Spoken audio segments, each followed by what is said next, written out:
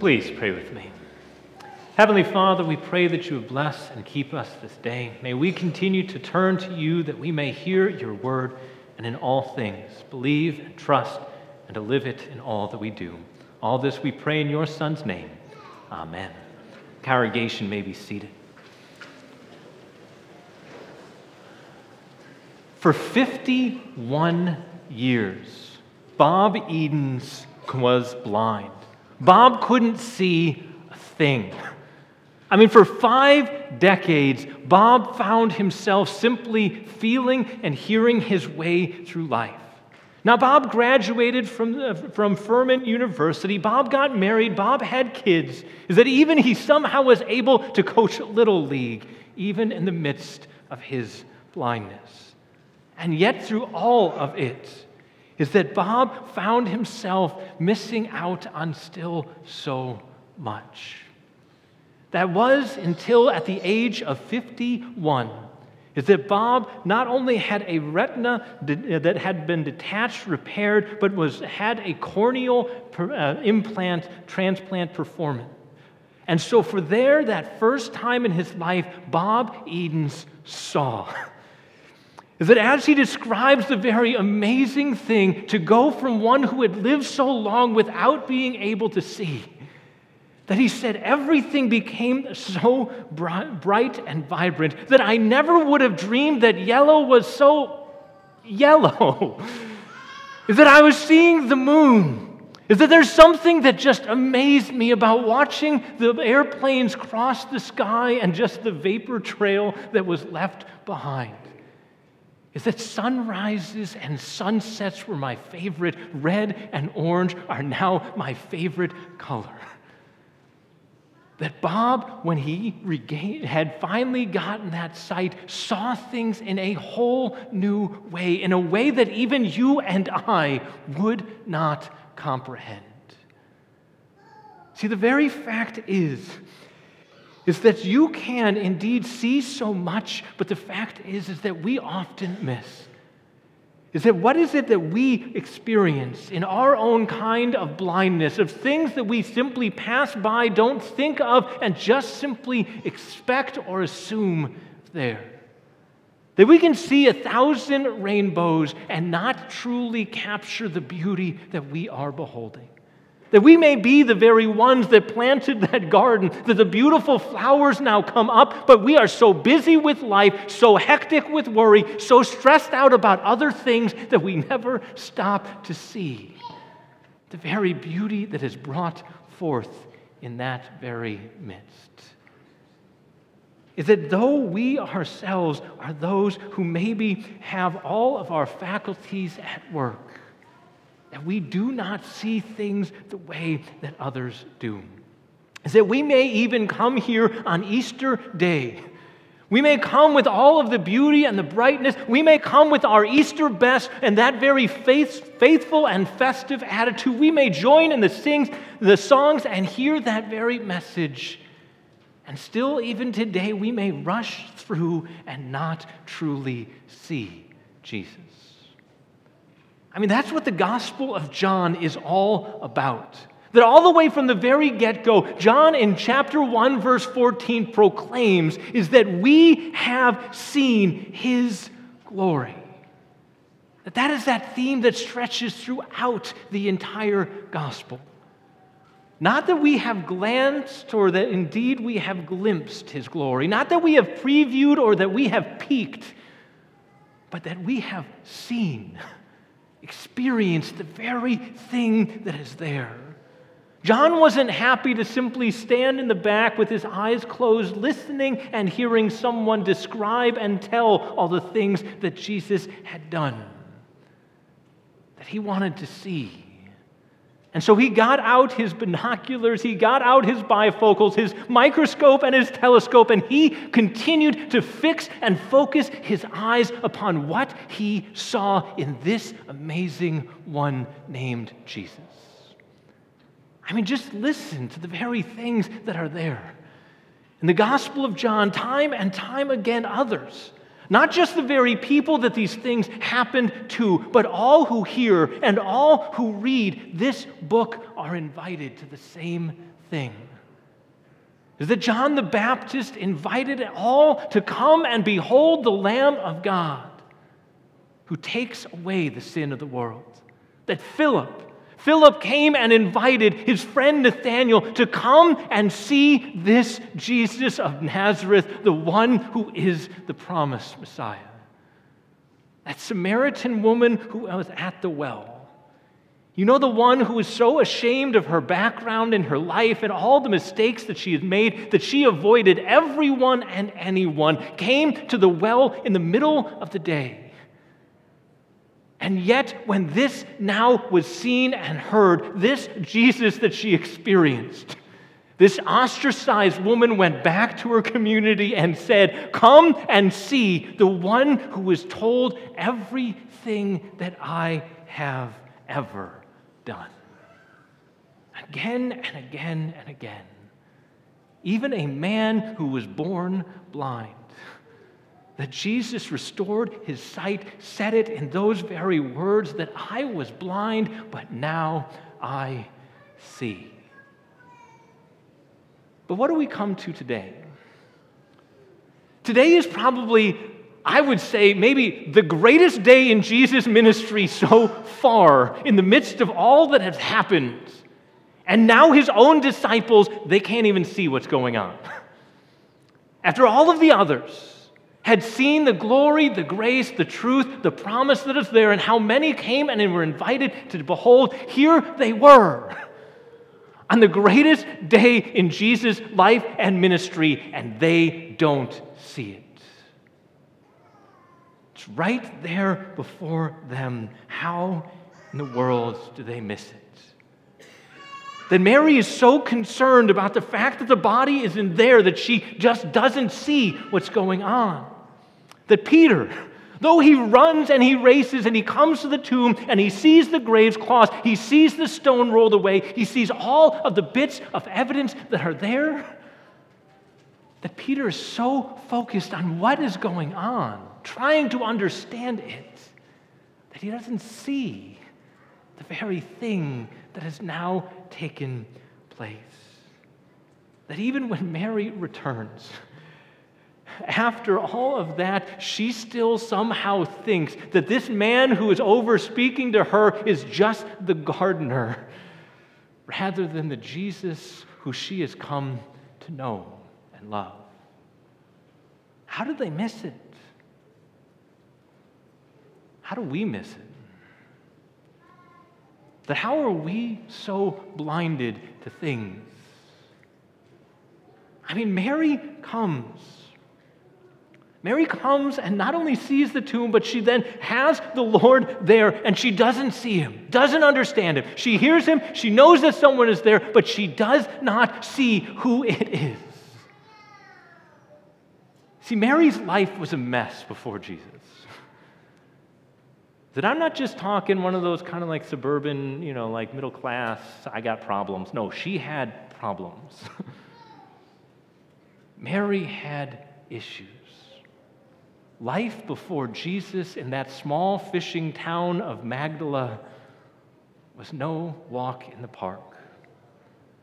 That how did she get, and how did life get so messed up for her? Well, how does life get so messed up for us? Where do we find ourselves in those same moments, those same places where life gets messed up and mixed up, and we find ourselves there in the midst of those things? I mean, there's so many different ways that we find ourselves doing and going through those same kinds of things. Is that indeed we might be those that are under compulsion to somehow prove ourselves to others. Is that I'll show them of what kind of person I am. That I'll be the best. I'll prove that. I'll arrive early. I'll stay late. I will show you the kind of person that I am. But that very price of perfection and that very burden of trying to go ahead and see that through can be overwhelming. But then there are all of those little subtle deprivations and those things that we deprive ourselves of in the midst of that busyness of life. That maybe we find ourselves so busy doing that one thing that we stop all of the other things that we need to do to care for ourselves. We stop exercising. Is that we stop going to bed on time. We stop all of those things that are there. We convince ourselves that maybe that donut or that cake that's going to make me feel just a little better. That one more drink is going to go ahead and help take that stress away. Or maybe we simply find ourselves in the midst of that distorted thinking of saying that we tell ourselves that things will get better after this, or once I finish that, or once I get that in place and that organized, and once we get past graduation, or once we get past this, or once we get our kids too. And we do find ourselves distorting our thoughts.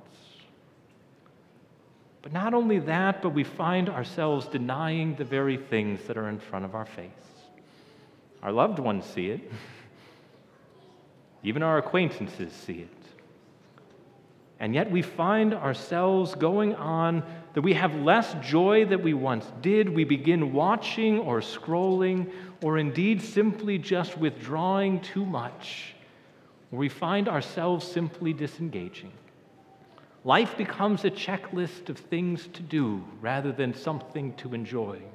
Is that one thing after another? We live for that vacation, but that vacation ends too quickly. Is that we live for that next thing, and then it never satisfies. We find ourselves in the midst of things with too much internet, too much eating, too much sleeping, too much shopping, too much caffeine, too much of whatever it is that we try to fill our lives with.